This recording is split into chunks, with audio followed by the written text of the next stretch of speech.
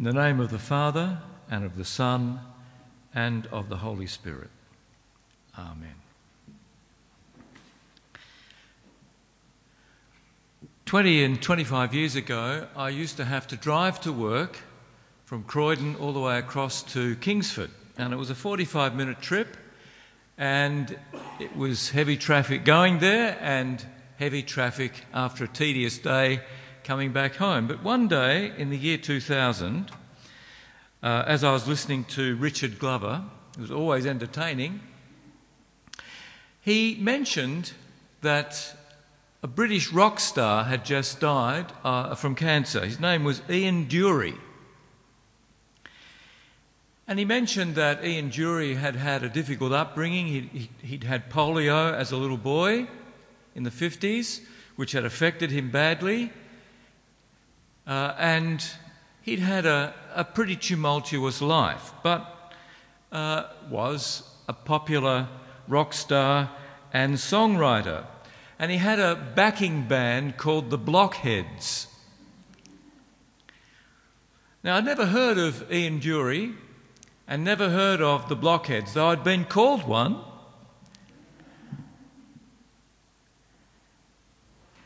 And I wouldn't have given that piece of information a great deal of thought, except Richard Glover went on to play one of the songs that Ian Dury and the Blockheads played. And the song was Reasons to be Cheerful, Part 3, which is an interesting title for a song. Now, he'd written the song, Reasons to be Cheerful, after one of the Blockheads had narrowly escaped being electrocuted while setting up for a concert. And I thought I'd read you some of the lyrics of the song. Does anybody know Ian Dury and the Blockheads? Or Reasons to be Cheerful? Somebody does. A couple of people do. Anyway, these are some of the lyrics. And you can listen to the song and hear the song being performed on YouTube. And this is some of the reasons. Too short to be haughty, too nutty to be naughty, going on 40, no electric shocks. The juice of a carrot, the smile of a parrot, a little drop of claret, anything that rocks. Elvis and Scotty. Scotty was his guitarist. Elvis and Scotty, the days when I ain't spotty, sitting on a potty, curing smallpox.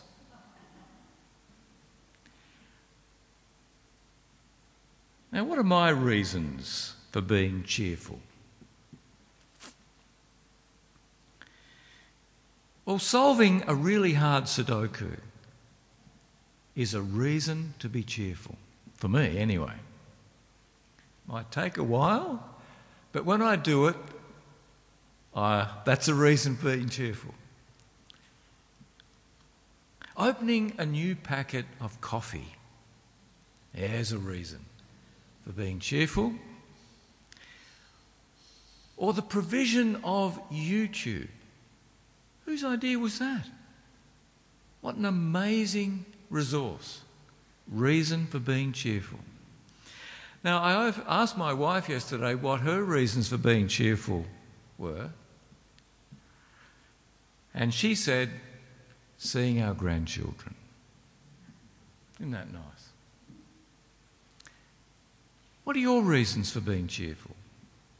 Anybody like to share one of their reasons for being cheerful?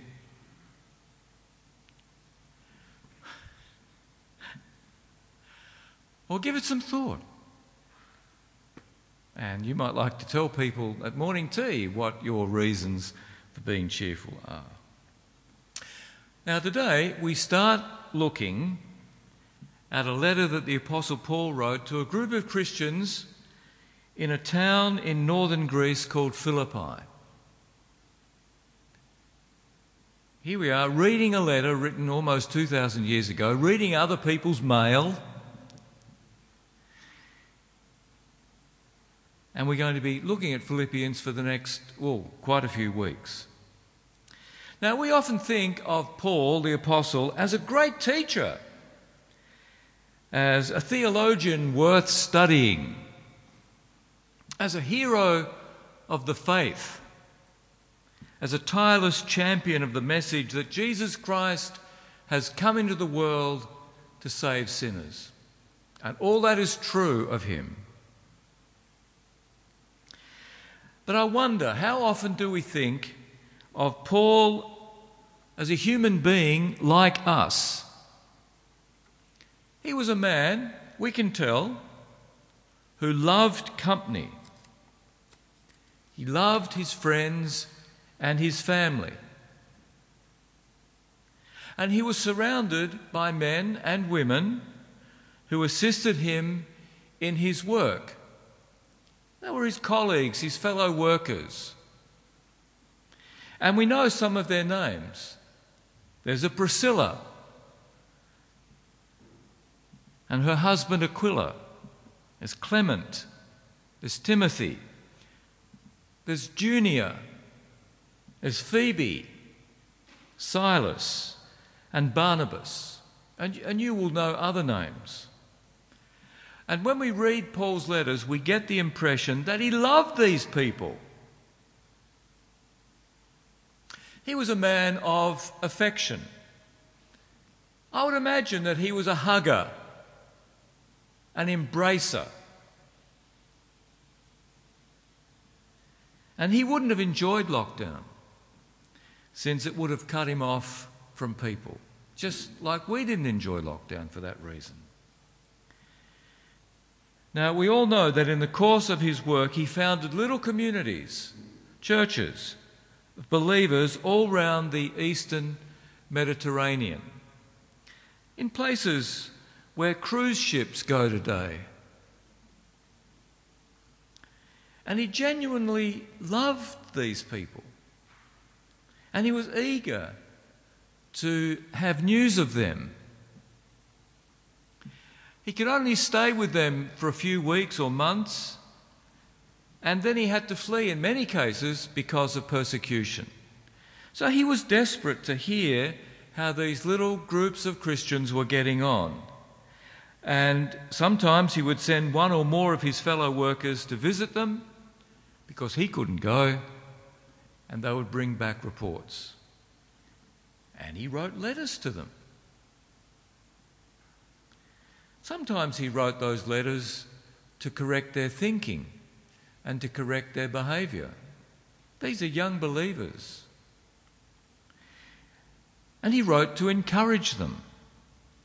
And he used these letters to care for these believers. Now, we connect immediately, even in lockdown, by phone and email and SMS. And we have Zoom. Paul would have loved Zoom. And we have FaceTime. But he, by contrast, had to rely on snail mail. And worse than Australia Post, he had to trust that his messengers wouldn't get shipwrecked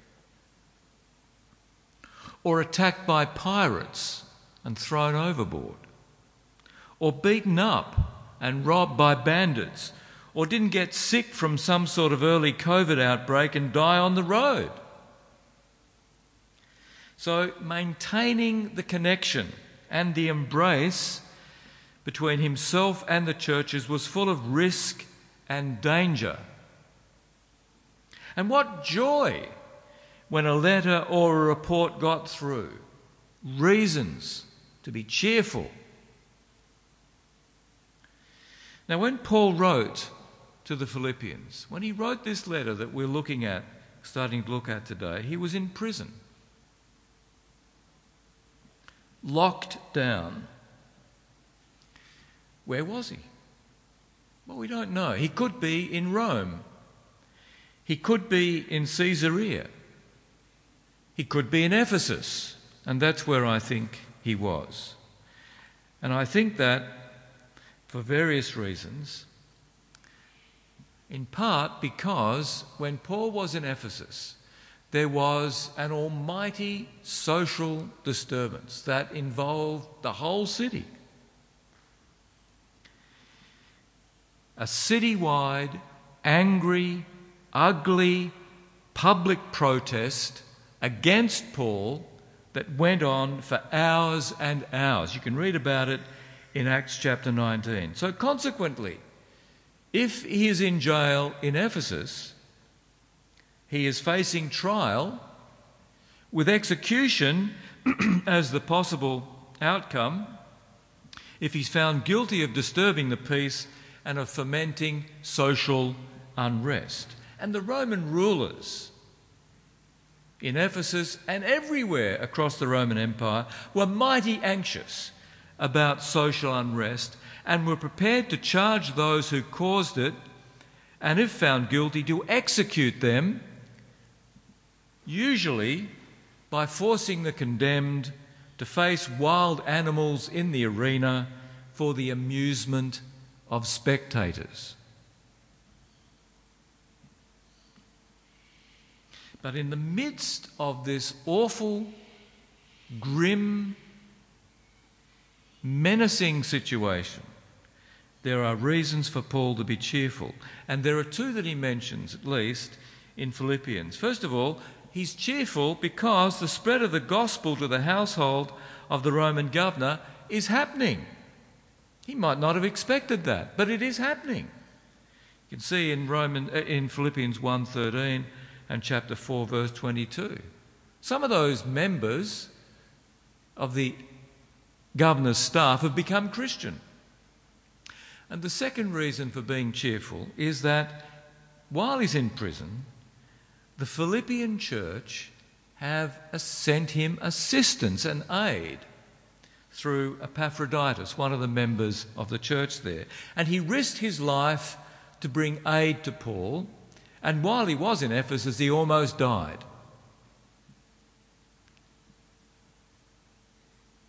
Now, Philippians is one of Paul's sunniest letters. It's sunniest because there are genuinely mutual bonds to be celebrated that link the community of believers in Philippi a long way away and Paul in prison.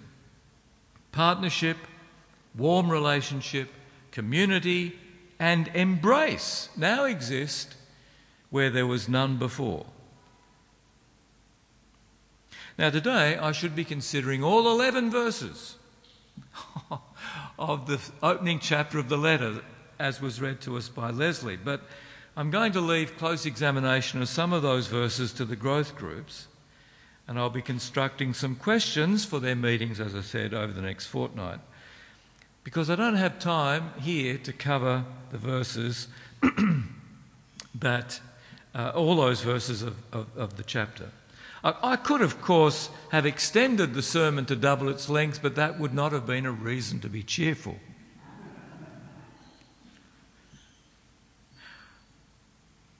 But first of all, if you have that first chapter open before you, please note that the letter is from Paul and Timothy. Now, I have no doubt that Paul is the real author of the letter, but he is keen to associate one of his closest fellow workers in its writing. And we hear in chapter 2 that Paul is hoping to send Timothy to the Philippians, so it makes sense for Paul to associate him in the writing. And this is a reminder of what I said earlier. Paul is not a lone worker. He's not a mere individual. He's not a sole trader in this work of preaching the gospel.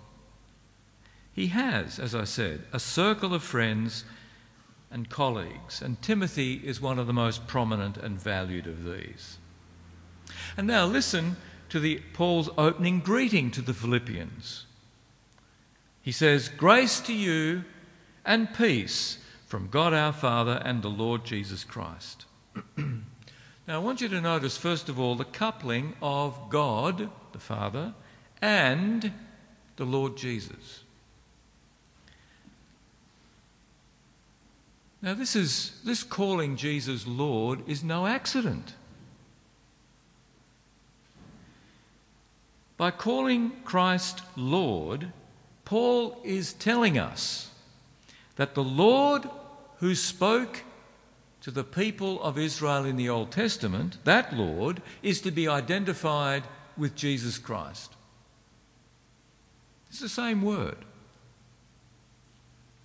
So do not doubt that the full divinity of the man Jesus Christ is an early Christian confession of faith. And from God the Father and the Lord Jesus Christ come grace and peace. Now let me say something about grace and then something about peace. Very important words. Grace is a shorthand way of talking about God's bestowal of mighty benefits on his people, chiefly in forgiving us our sins and making us heirs of eternal life and making us into a new society. Grace. Now, emperors and generals and great civic leaders in the first century gave highly publicised, gracious benefits to communities they wished to favour. And those benefits were given in the expectation that the benefactors would be celebrated and lauded in public inscriptions and in widely advertised and remembered honours, public honours. So as you walked through the forum in the town of Philippi, you would see that the bathhouse or the theatre or the new footpath had been the gift of the great general Mark Antony, and you would have reasons to be cheerful. In return, Mark Antony, or whoever it was who had bestowed the benefit, expected praise, public honour, loyalty, and compliance. Two-edged sword. Now, Philippi was not just any old city in Greece, it was a Roman colony. And before it became a colony, Philippi was the site of a decisive military victory by Mark Antony and Octavian, who was later the Emperor Augustus, over the assassins of Julius Caesar.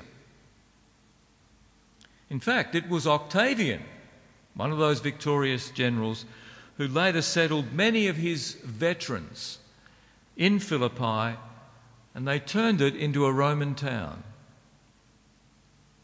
And it was a town with many reminders of the victory of Antony and Octavian.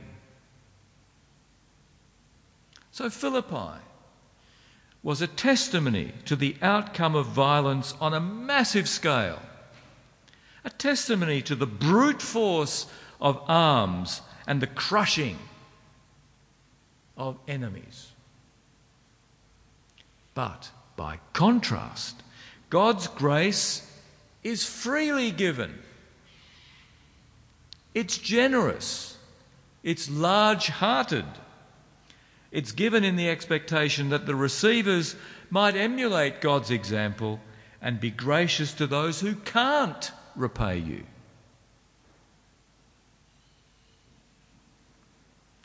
And this brings us to peace. Oh, we've already sung about peace today. It's all we want. We want the inner peace that comes from forgiveness of sins, and the social peace that comes about when we are restored to right relationships with God and with others. This is the peace that passes all understanding, as Paul writes in Philippians 4 verse 7. Grace and peace, reasons for being cheerful. Now, I'm not going to say much about verses 3 to 11,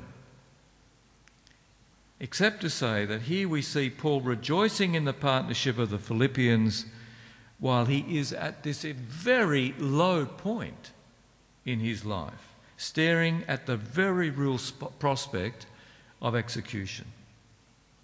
In verse 3, he thanks God in his prayers for every remembrance of the Philippians.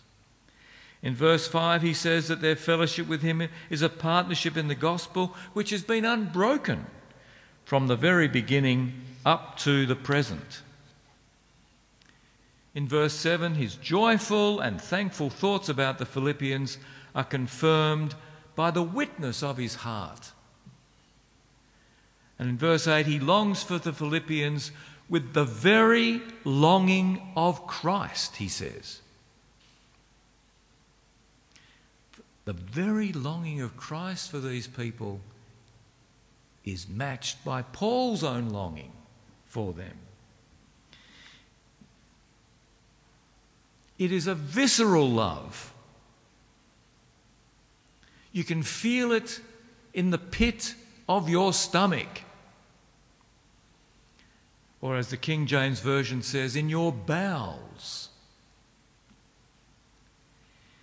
It is an affectionate love that embraces and hugs. In verse 9, he prays that the love the Philippians have for one another will abound more and more, that they might be pure and blameless on the day when Christ appears. And in verse 11 he says, or he prays, that the Philippians might be filled with the fruit of righteousness which comes from Christ himself to the praise of God. Now we must not think of this righteousness as mere personal goodness that begins and ends with me. No, that's not righteousness. Righteousness in the Bible is a relational term. It means doing what is required to maintain the relationships in which we find ourselves. And Paul is praying here that the members of the Philippian community might be outstanding in their care and love for one another and in their service of Christ. That is the righteousness that comes from God. So, friends, this morning we have been learning about Paul's reasons for being cheerful. The gospel he preaches, and which has brought the Philippian church into being, is a message of grace and peace and joy in a broken, divided and violent world. Now let me conclude with this observation. I don't think we can explain adequately the spread of Christianity in the early decades, in the early centuries, unless we take into account the fact that people discovered that in Christ they could have peace from the relentless menace, aggression and competition that marked social life. In Christ, they knew real joy. And peace and joy are transformative.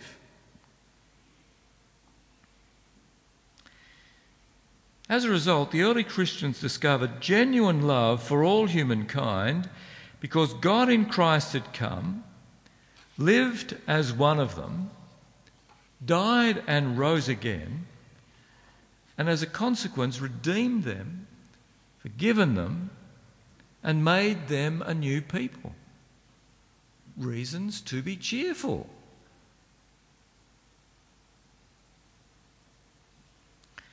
Sean Frayne taught New Testament at Trinity College, Dublin, and he was a notable scholar of the Jewishness of Jesus and of the region of Galilee in the first century.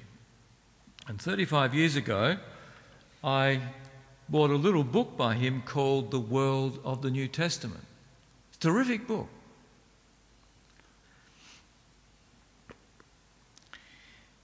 And this is what he writes on pages 12 and 13 of his introduction.